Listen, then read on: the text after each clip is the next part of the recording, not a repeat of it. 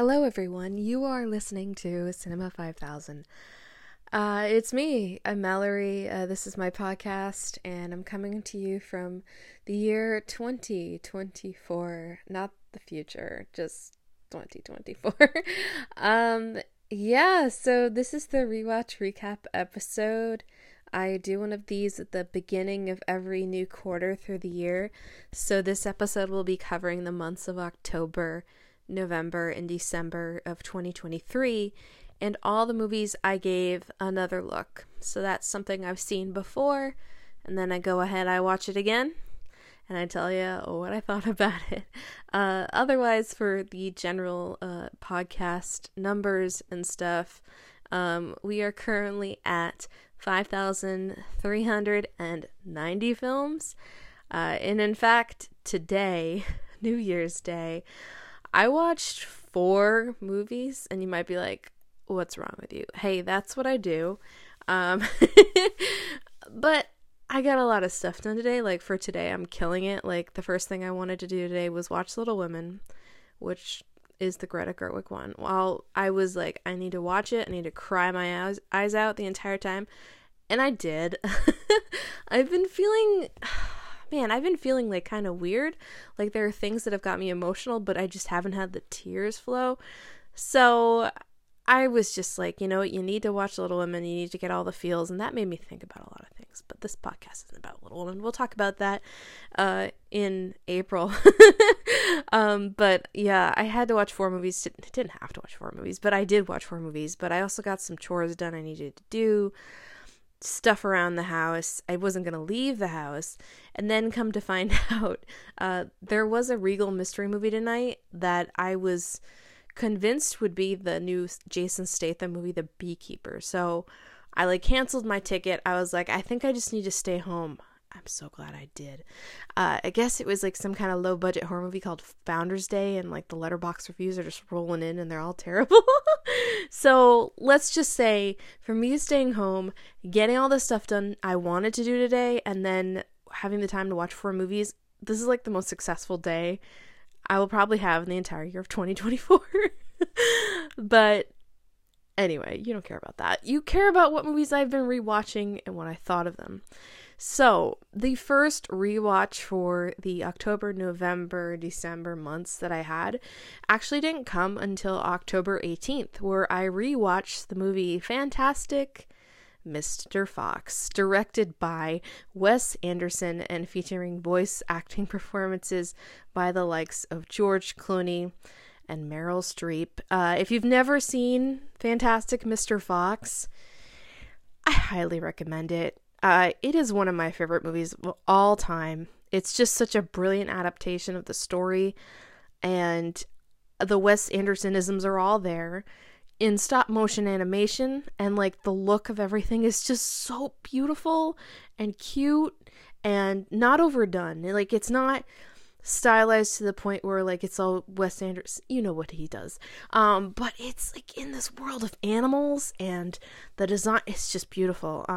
Let me read the tagline. The tagline is, "Dig the life fantastic. The fantastic Mr. Fox, bored with his current life, plans a heist against the 3 local farmers. The farmers, tired of sharing their chickens with the sly fox, seek revenge against him and his family." I gave this 5 stars. I love this movie so much. The first time I ever saw it in a theater was right after it came out. Well, actually, the first time I ever saw it, rather. I was of the age where I could go see a Wes Anderson movie in a theater by myself.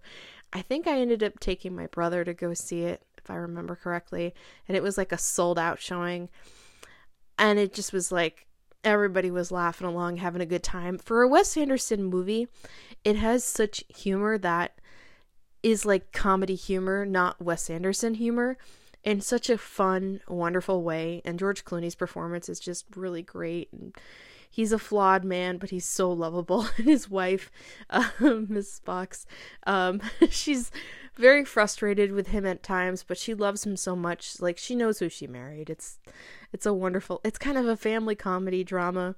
And then the stuff about the chickens, and then you got Willem Dafoe as the rat. It's great. It's a 5-star, fantastic movie. Wouldn't change a thing. Let's move on to October 28th. Guys, I saw Barbie again. This, I think, was the 4th time I had seen Barbie. It's not gonna be the last one on this episode, but that's what I did on October 28th. And then on October 29th, I went down to Boston to the Coolidge Corner Theater for their horror marathon, which is a 12-hour marathon. And I had seen all of the movies they were showing, so it wasn't, well, all the movies I knew they were going to be showing at that point, but they were going to open with Rosemary's Baby, which I have, of course, seen many times. I think Rosemary's Baby is fantastic, like such a classic horror thriller. Let me read the summary. I don't remember if I actually do that often with the recap of reading the summaries and taglines, but the tagline is, "Pray for Rosemary's Baby. A young couple moves into an infamous New York apartment building to start a family. Things become frightening as Rosemary begins to suspect her unborn baby isn't safe around her strange neighbors." It's just such a fantastic, creepy movie. Mia Farrow is like excellent. John Cassavetes is excellent as her husband, and Ruth Gordon, oh my gosh, as Minnie Castevet. Oh, the neighbor, you know, she's so great. Yeah, if you've never seen Rosemary's Baby, I would definitely recommend it. Classic. I gave that 4 stars. That's directed by Roman Polanski. And then the next movie they showed was Suspiria from 1977, directed by Dario Argento. The tagline is, "The most frightening film you'll ever see." Now, I don't know about that, but the summary goes like this: from the moment she arrives in Freiburg, Germany, to attend the prestigious Tanz Academy, American ballet dancer Susie Banyan suspects that something horribly evil lurks within the walls of the age-old institution. Now, this isn't a very deep film or anything like that. Argento is all style here, but I love it so much. It's so incredible to look at, and it was great in a theater too. I had never seen it in a theater, and the horror marathon is all projected on 35mm film, so you get the wonderful actual feeling of being in a theater watching a film on film, which is different than digital. It really is. I feel that way for sure. I know some people do too, but I mean, some people just don't care, but whatever. I gave Suspiria 5 stars. I've been kind of wondering if I maybe think if maybe that's too high. Maybe I'm just like high on the style of it, but whatever. I really like that movie. The next movie they showed was The Blair Witch Project, which I hadn't seen actually since it first came out in theaters. I went and saw this in the theater with my dad and my sisters. We like begged our dad, please take us to The Blair Witch Project, which if you haven't seen it, it's from 1999. Directed by Daniel Myrick and Eduardo Sanchez. When this movie came out at the Sundance Film Festival, people questioned whether or not the people in the movie were actors or real people who disappeared. So a lot of it was like viral hype around this movie until it came out, and I knew about it from watching Siskel and Ebert because I did religiously at that point, and Roger Ebert was a big fan of it. So the tagline is, "The scariest movie of all time is a true story." In October of 1994, 3 student filmmakers disappeared in the woods near Burkittsville, Maryland, while shooting a documentary. A year later, their footage was found. Now, I am a much different person than I am when I first saw this movie, because I was 14 when it came out, and now as a woman who is getting much older, there were things about it that I'm actually surprised aged pretty well. Like suspense wise, this was very enjoyable. I won't lie, I did fall asleep a little bit during it because it was late. At that point in the night, it must have been, oh God, it was probably around 4 a.m. or so. But it was still like fun to watch in a theater. Like it has good editing, good pacing. It's not deep or anything. It's just people going out in the woods and suspecting some stuff is going on, hearing things in the night, and then stuff goes down. But it's a good time. So that's The Blair Witch Project. Then the host of the Coolidge Marathon, Mark, he wanted us to all say that we were definitely not going to be watching a print of Snow White and the Seven Dwarfs from 1937. It was a witch-themed night for the marathon, so Mark was like, we're definitely not showing this movie. We tried to get a print from the studio, but we definitely are not watching Snow White and the Seven Dwarfs. stars. He said, like, the original witch movie. I was shocked, like, so shocked he showed this movie. And I don't even want to know how we got the print, but we watched it. I actually really love Snow White and the Seven Dwarfs. And I won't lie, I did doze off a little bit during it too, because that's what you do at like 5 a.m. But I don't need to read the summary on that one. It's a classic from 1937. The next movie they showed was The Conjuring. I'm not a fan of this film series. The first one came out in 2013. It's directed by James Wan. The tagline is based on the true case of files of the Warrens. Paranormal investigators Ed and Lorraine Warren work to help a family terrorized by a dark presence in their farmhouse. Forced to confront a powerful entity, the Warrens find themselves caught in the most terrifying case of their lives. My problem is that a lot of the directorial choices and pacing for this movie is just like nothing new. It's not very exciting. The Warrens are like snake oil salesmen anyway, and it's just okay. I gave it 2.5 stars, mostly for Patrick Wilson and what's her name? Oh gosh, I'm going blank. Hold on, let me get it. I am seeing her face. Vera Farmiga. Patrick Wilson and Vera Farmiga have really good chemistry as the Warrens. They make the series work to that degree, but I don't think the movies are that great. The next movie, though, was The Craft from 1996, directed by Andrew Fleming. And I gave The Conjuring 2.5 stars. The tagline is, "Welcome to the Witching Hour. A Catholic school newcomer falls within a clique of teen witches who wield their powers against all who dare to cross them, be they teachers, rivals, or meddlesome parents." I had not seen this movie since the 90s. It was something I had watched a lot as a teenager. The first time I ever saw The Craft was actually at like a sleepover on Halloween, and I loved it so much. Like, loved the characters, loved the actresses. I mean, it's got Robin Tunney, Fairuza Balk, Neve Campbell, and Rachel True as those 3 witches. And of all the witch-themed movies, besides the classics, like, this is my favorite of those that were shown, because, like, Rosemary's Baby, Snow White, and Suspiria, all classics, but I really like The Craft. I gave it 3 stars. It's, like, not perfect and all, and it's got some choices in the script for how these women interact, but I do think it was really fun to watch on film and how it looked, because it wasn't cleaned up or anything like that, and it felt like I was going back to a theater in the 90s and enjoying it. It's a good time. And I actually picked up a DVD of The Craft shortly after watching this in the theater, because I didn't really realize like how much this movie like really entertained me and how much really stuck with me after all those years. It's a good time. Don't watch the sequel, it's not great. But that was the Coolidge Marathon. I think they showed another film at the end, and I think I left before it was played. I can't remember. Shoot. God, what was it? Okay, I'm gonna have to think, because I stayed for The Craft. I have no idea. Shoot, I don't remember, but that's okay. It was something I was gonna leave during anyway, because I just was like, whatever, I don't care. So now let's go ahead to November 10th. I rewatched the movie Roadhouse from 1989, directed by Rowdy Harrington. The tagline is, "Dalton lives like a loner, fights like a professional, and loves like there's no tomorrow." The Double Deuce is the meanest, loudest, and rowdiest bar in the south of Mason-Dixon line, and Dalton has been hired to clean it up. He might not look like much, but the PhD-educated bouncer proves he's more than capable, busting the heads of troublemakers and turning the Roadhouse into a jumping hotspot.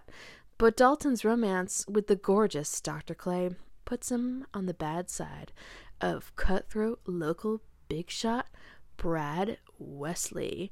Whoa! Okay, so if you didn't know, James Dalton, is played by Patrick Swayze. He's fantastic in this movie. The bad guy, Brad Wesley, Ben Gazzara. You would never assume. But he's aided by Dr. Elizabeth Clay, who's played by Kelly Lynch, and Wade Garrett, played by Sam Elliott. Now, this is a pretty It's a fun film. It's not a perfect film. It is kind of strange in some respect of how it's got this like throwback, almost like 70s B picture quality to it, but it's in the 80s, and it does have a little bit of sleaze to it, but a lot of action, a little bit of gruesomeness too. Roadhouse kind of has it all, and like it's not perfect. I gave it 3 stars, but if you haven't seen Roadhouse, I would recommend it. Just with the caveat that if you're going into Roadhouse, do not expect some polished masterpiece of a film. Go into it for the fun. Like, think you're gonna have a good time, and Mr. Dalton is going to show you the ropes. Okay, so the next day, a movie I watched was Fever Pitch from 2005, directed by Bobby Farrelly and Peter Farrelly. And I watched this with my uncle. My uncle comes over sometimes, and I take him out to the movies, and I just show him a good time. But he loves the Red Sox, so he had seen this before, but I think in not a really long time. The tagline is a comedy about the game of love. Lindsay is stuck in the middle of her relationship with Ben and his passion of the Boston Red Sox. And it stars Jimmy Fallon as Ben, and Lindsay's played by Drew Barrymore. And they have great chemistry. This is like easily Jimmy Fallon's best movie performance. I'm not going to say Jimmy Fallon's cameo in Almost Famous, whatever. No, they work really good together. And he's believable as like this guy who's obsessed with the Red Sox and is a school teacher. And she's this architectural, I don't know, she's like a manager or something like that in a design firm. And so there's the conflict of their different jobs and how he runs his life a certain way and she's very rich, and it's just different, but they work together. And Fever Pitch is actually, I don't know if you guys knew this, but it's based on a I don't know if it was a book, but there was a movie called Fever Pitch that was written by Nick Hornby. I haven't seen this movie yet. I have a goal to see it. Goal. I have a goal to see Fever Pitch, the original one. Okay, it is based on a autobiographical novel by Nick Hornby. Oh, wait, weird. I didn't know. I knew Nick Hornby wrote it. I didn't know it was like, based on something. But the original Fever Pitch movie from 1997 stars Colin Firth as a football-obsessed dude. Football as in soccer football. I want to watch that sometime. But the movie Fever Pitch from 2005, I do give 3 stars.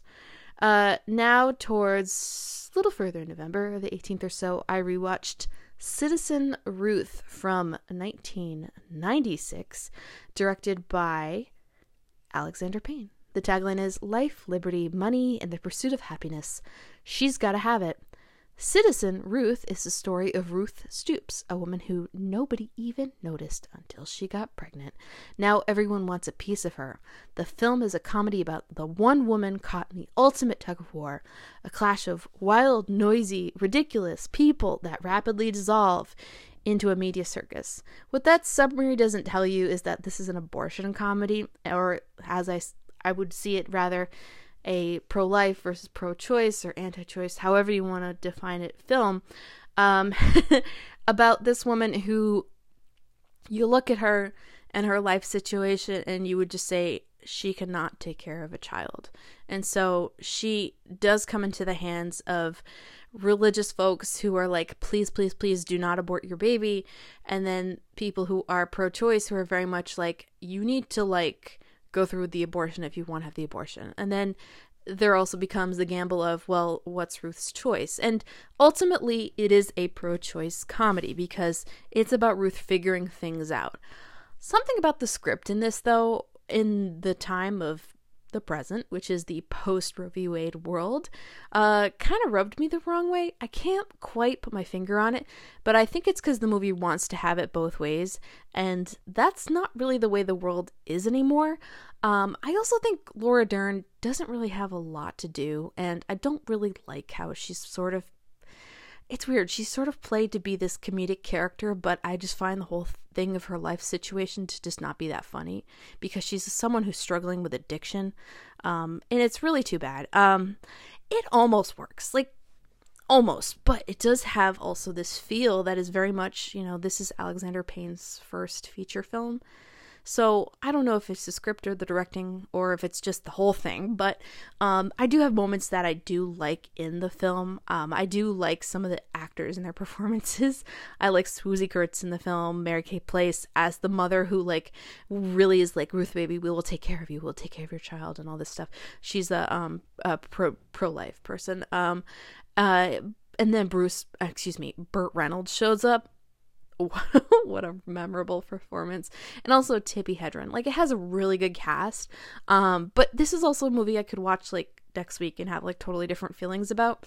I don't know. I just feel like it's not necessarily defined enough in certain ways about what it's trying to say, because what it's trying to say is that we lose so much of what a woman's choice is through all of the hullabaloo. But yeah, there's some just choices in the script that I just don't quite like. But Citizen Ruth from 1986, directed by Alexander Payne, I gave it 2.5 stars. So yeah, it's not a loss. It's not a bad film.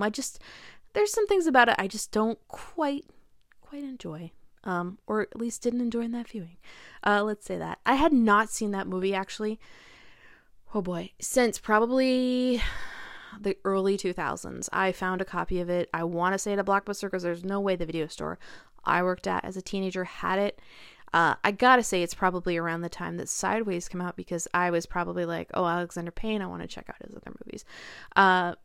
We'll get to Sideways shortly. But on November 23rd, another movie I rewatched was House of Gucci from 2021, directed by Ridley Scott. The tagline is "A legacy worth killing for." The true story of how Patrizia Reggiani plotted to kill her husband, Maurizio Gucci, the grandson of the renowned fashion designer Guccio Gucci. Okay, I know this movie is like flawed, but I find so much of it really fascinating and extremely entertaining. There's a coldness to this movie that I don't quite like it feels a little distant from the scenarios and even the performers. But Lady Gaga as Patrizia, she is like eating the scenery, not chewing. She's eating it, swallowing it, spitting it back out. She's fantastic. Like, love her or hate her, I think she's great.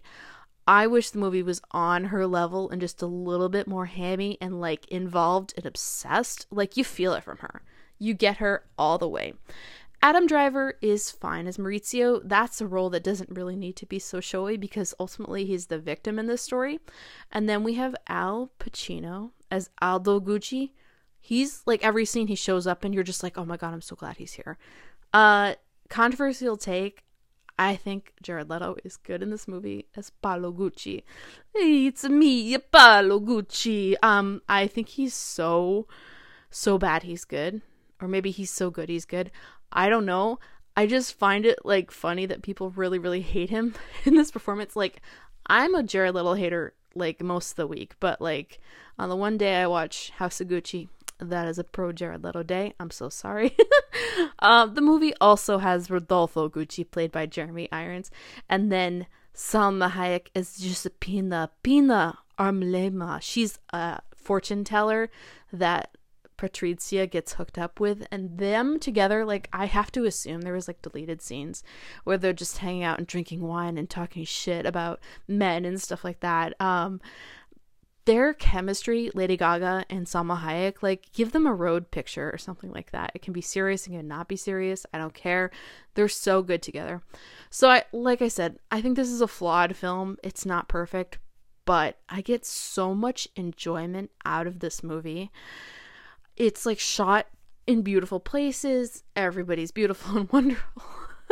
I mean, beauty is, you're not going to say Jared Leto's beautiful in this, but whatever. I just think it's like this fantasy world, and then like the downfall of that fantasy and what, hardships are encountered when these people are struggling with the money for the Gucci family. Okay. But I give it 3.5 stars. Like, I get so much out of this movie, even when it is not like a particularly strong movie.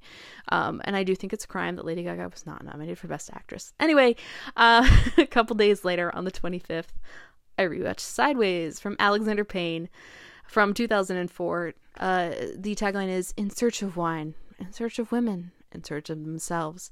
Two middle-aged men embark on a spiritual journey through Californian wine country. One is an unpublished novelist suffering from depression, and the other is only days away from walking down the aisle. I love this movie. I love the observations about people, about their habits, about relationships, and I just think Paul Giamatti is just fucking incredible in this movie. Now, granted, he's really good in The Holdovers, but Miles, his character in this movie, is just so layered and fascinating and fun. And, like, he's a guy that if you met him in person, you'd think he was miserable and you wouldn't want to know him. But there's stuff going on that this movie lets you in on. And it's a little, like, behind the curtain, like, you know, this is what's going on. And he is not a perfect person. He is flawed. He does things that are very unlikable. But you can't help but want to kind of root for Miles. Because on the flip side, there's Jack, who's played by Thomas Hayden Church, who sucks. And that's his friend. And you're like, God damn it, Miles, you could have anybody else as a friend and they would treat you better. Man. Okay. And then there's Maya, who's played by Virginia Madsen. She's a love interest, but she's just such a raw, like, lovely person who, you just know is like wanting to see the good in people. And when she looks at Miles, she sees the good and she just, you know, she can relate to him. She can find something in him to, you know, enjoy as far as company and who knows what else. I just love this movie so much. Gave it 4 stars. Maybe could have given it 5 stars. Maybe another rewatch. It'd been a long time since I had seen this. I saw it in the theater when it first came out. I did get the DVD and then it disappeared. I don't know where my DVD went. I couldn't find it because I was actually house sitting when I rewatched it. So I went to my library. My library only had a full screen copy. I rented it anyway. I was like, I want to watch it. And then I open up the DVD case and the DVD inside of the full screen case is widescreen. So perfect, whatever. I would have watched it if it was full screen anyway. But Sideways from 2004, directed by Alexander Payne. It's just a great movie. Like, these people are real people. And the crazy thing is, it's like, it's an adaptation of a book that was unpublished before the screenplay was even made. So, like, it was like the book came out and then the book was, like, you know, available. But it's written by Rex Pickett. I should get that book. I should read it. Great. I love it. I love it so much. In the month of December for rewatches. Oh, gosh, where do we start? Let's go to December 3rd. I rewatched National Lampoon's Christmas Vacation from 1989. I went to my local theater. They were showing it for Christmas time. I bought tickets ahead of time. I was like, I'm going. I'm taking the day off from work. I'm going to make the time. It was a Sunday because I usually work Sunday afternoons. But from 1989, directed by Jeremy S. Chechik. The tagline is, "You'll crack up. It's Christmas time." And the Griswolds are preparing for a family seasonal celebration. But things never run smoothly for Clark, his wife Ellen, and their 2 kids. Clark's continual bad luck is worsened by his obnoxious family guests, but he manages to keep going, knowing that his Christmas bonus is due soon. Chevy Chase, of course, plays Clark. Beverly D'Angelo plays Ellen. And then the kids this time are played by Juliette Lewis as Audrey and Johnny Galecki as Rusty. And as you may know, we do have Randy Quaid here as Cousin Eddie. Don't need to repeat anything he says. But I think this movie's funny. I enjoy it. I gave it 3 stars. And I think actually the first time I ever saw it, it was in the theater when they were showing it some years ago. But yeah, it's not like my favorite Christmas movie, but I do think it's funny. And the strife of middle America, gotta get those bonuses. Yeah, so the following day, I actually went ahead, on December 4th, I rewatched Are You There, God? It's Me, Margaret from 2023, directed by Kelly Freeman Craig. The tagline is, "Discovering who you are is a journey that lasts a lifetime." When her family moves from the city to the suburbs, 11-year-old Margaret navigates new friends, feelings, and the beginning of adolescence. It's just a lovely film. Rachel McAdams is so great as Margaret's mother. The character name is Barbara. And Kathy Bates as Grandma Sylvia. Just terrific. A fun, lovely film for preteens, but it will touch your heart at any age. I think it's great. Gave it 4 stars. On December 7th, I rewatched Josie and the Pussycats from 2001, directed by Deborah Kaplan and Harry Elfont. The tagline is, "They were 3 small-time girls with big-time dreams. Now, fate is giving them, the Pussycats, the chance of a lifetime." Josie, Melody, and Val are 3 small-town girl musicians determined to take their rock band out of their garage and straight to the top, while remaining true to their look, style, and sound. They get a record deal which brings fame and fortune, but soon realize they are the pawns of 2 people who want to control the youth of America. They must clear their names, even if it means losing fame and fortune. I had not seen this movie since it first came out, like on VHS, when I worked at the video store back in the day. And so rewatching it, I was like, okay, I'm just gonna have an open mind, because I didn't like it back then, but unfortunately I still don't like this movie. I don't think it's very funny. I think the script kind of sucks. The songs are good. I like the songs. I like the general angle for what this is, but it just doesn't quite satisfy for me. Yeah, and Rachel E. Cook is good as Josie. Rosario Dawson as she's Val. Yeah, okay. And then Tara Reid is Melody. It's a good cast movie, like Alan Cummings in it, Parker Posey, but it just doesn't quite, it doesn't work for me, and it's too bad. I know people really love this movie too. It's had this like reevaluation and resurgence, kind of been popular on like the lows, not like the cult scene necessarily for film, but just like people like this movie. I'm just sadly not one of those people. I gave it 2 stars. So that's kind of me ripping off the Band-Aid on that one, just because I was like, oh man, people are giving this movie like 5 stars on my letterbox, and like a lot of people. And I get it. I get why people like this movie, but I just don't think there's much there. There's like some minor commentary, but it doesn't quite work for me. So let's move on. On December 16th, I rewatched the movie Night Watch from 1997, directed by Ole Bornedal. Okay, I'm going to say this wrong. Bornedal. There is no tagline. A law student takes a job as a night watchman at a morgue and begins discovering clues that implicate him as a suspect in a series of murders. I had not seen this movie, much like Josie and the Pussycats, since my days working at a video store as a teenager. In the 90s, like late 90s or so, my sisters and I were kind of in our Ewan McGregor is so hot phase, where we would watch anything he was in. This was one of those movies I remember not liking it very much back then, and I did not like it very much again this time.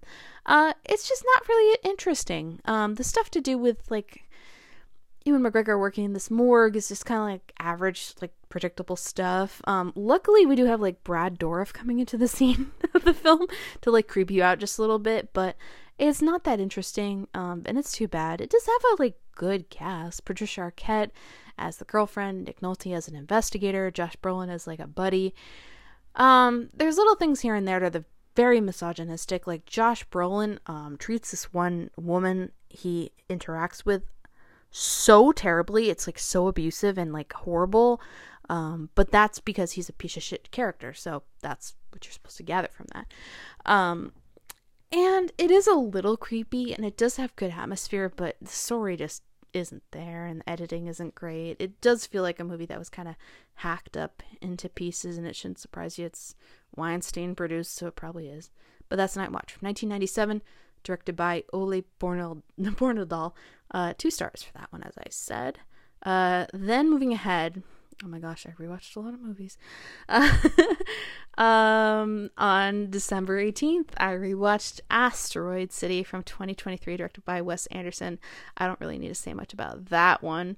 I will read the summary. Set in a fictional American desert town circa 1955, the itinerary of Junior Stargazers / Space Cadet Convention, organized to bring together students and parents from across the country for a fellowship and scholarly competition, is spectacularly disrupted by world-changing events. This is a lovely film. I give this 4 stars on my second watch. First time was 3.5, and it improved just a little bit.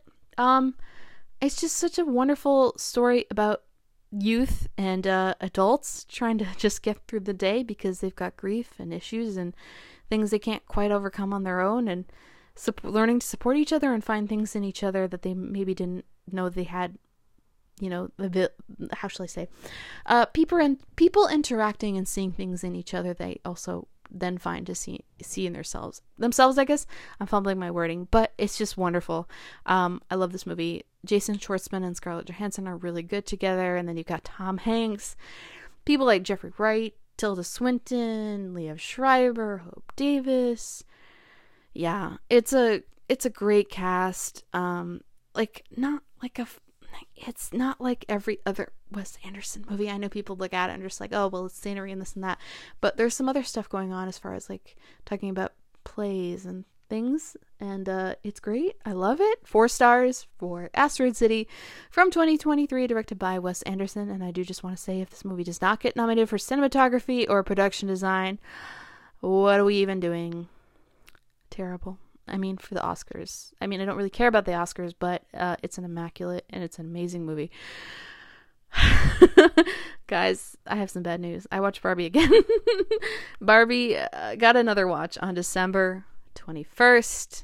Don't need to say anything other than it's directed by Greta Gerwig. And I loved Barbie. So that was the 5th time I'd seen Barbie. Because it's on Max, like HBO now. And it was on TV one night when I was folding laundry. And it was like, are we going to do this? Yeah, we're going to do this. I love Barbie. It's so much fun. But also on the 21st, I rewatched Die Hard. Okay, from 1988, directed by John McTiernan. The tagline is 40 stories, 12 terrorists, 1 cop. NYPD cop John McClane's plan to reconcile with his estranged wife is thrown for a serious loop when, minutes after he arrives at her office, the entire building is overtaken by a group of terrorists. With a little help from the LAPD, wisecracking McClane sets out to single-handedly rescue the hostages and bring the bad guys down. Don't need to say anything else about it other than it starts with Christmas music and it ends with Christmas music, so it is a Christmas movie. If you think otherwise, you're a fool. So Die Hard's one of the great films out there. Action wise, it's really fun. Bruce Willis is terrific and it's great. On December 23rd, I rewatched Gremlins from 1984, directed by Joe Dante. The tagline is, don't get him wet, keep him out of bright light, and never feed him after midnight.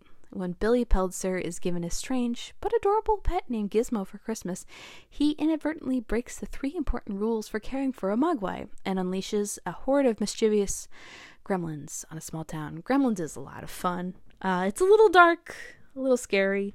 It is a good time. I give this 3.5 stars, and there's a reason why I gave it 3.5. You'll find out shortly.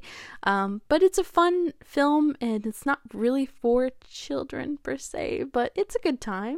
Great effects, love the puppetry, love that stuff. On the 25th Christmas Day, oh my man, my Christmas this year was kind of funny. It was a lot of just sitting around because people came over in the morning and then they left and then they were going to come over for dinner at like 5 o'clock. So there was a span of like 5 hours where I just had like not much of anything to do. And my family doesn't really do gifts anymore. We do like a fun game, other than like, I think my parents have now actually settled on like, well, everybody gets one gift and then we play the fun game. So I did get a nice bottle of perfume from my parents for Christmas. It was lovely. And then we do some other exchanges. But anyway, I rewatched Willy Wonka and the Chocolate Factory on Christmas Day. Watched that with my uncle because we had seen Wonka in the theater and I said, there's another Willy Wonka movie. Would you want to see that? And he was like, yeah, Mel, I'll watch that. So from 1971, directed by Mel Stewart, the tagline is, it's scrumdiddlyumptious. Eccentric Candyman Willy Wonka prompts a worldwide frenzy when he announces that golden tickets hidden inside 5 of his delicious candy bars will admit their lucky holders into his top secret confectionery. But does Wonka have an agenda hidden amid a world of Oompa Loompas and chocolate rivers? Of course he does. Starring Gene Wilder as Willy Wonka, he is the Willy Wonka in my opinion. I don't care about the other movies so much and their Wonkas, even though I do think Timothée Chalamet is fine as Wonka in the new one.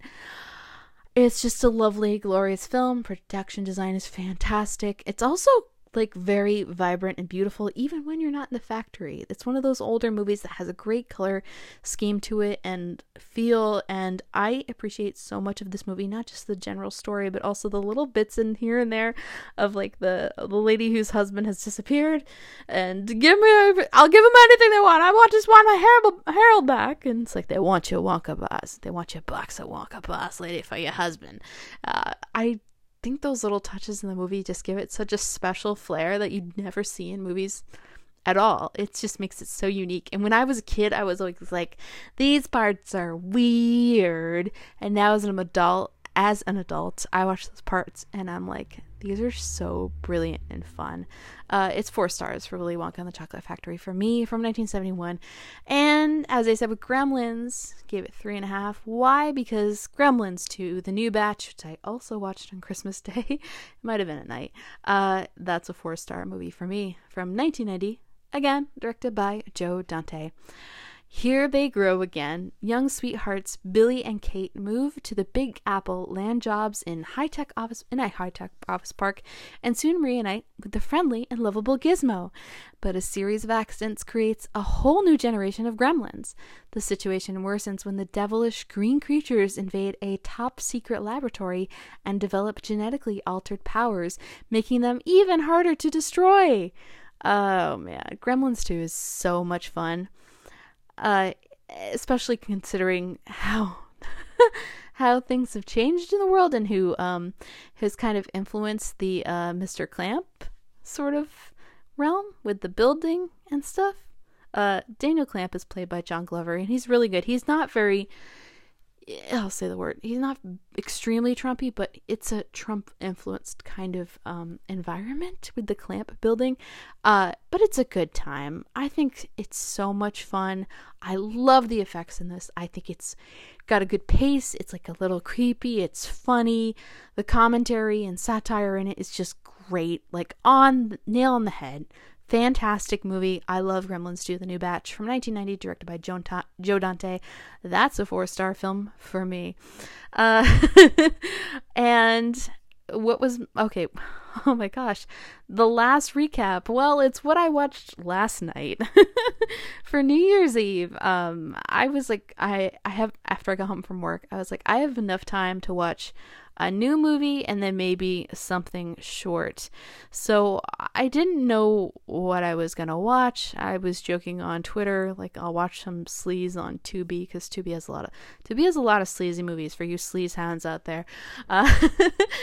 And so I go on Tubi and I didn't really see anything I wanted to watch. I'm searching around, and then I saw a movie on Tubi that reminded me of another movie, and the movie that I saw on Tubi that I didn't want to watch reminded me of Death Spa from 1988. Why would I watch this as the last movie of the year? Well, I just wanted something really strange and goofy that would be something to just, throw on, whatever. The tagline is, "You'll sweat blood," and Death Spa is directed by Michael Fisher. Michael's health club is besieged with a series of terrible murders involving killer saunas and other grisly devices. Michael's wife killed herself a while before, and her brother holds Michael responsible. Michael needs to stop the bloodshed before he loses all his clients, and Michael is played by William Baumhiller, and it really doesn't matter like who is in this movie.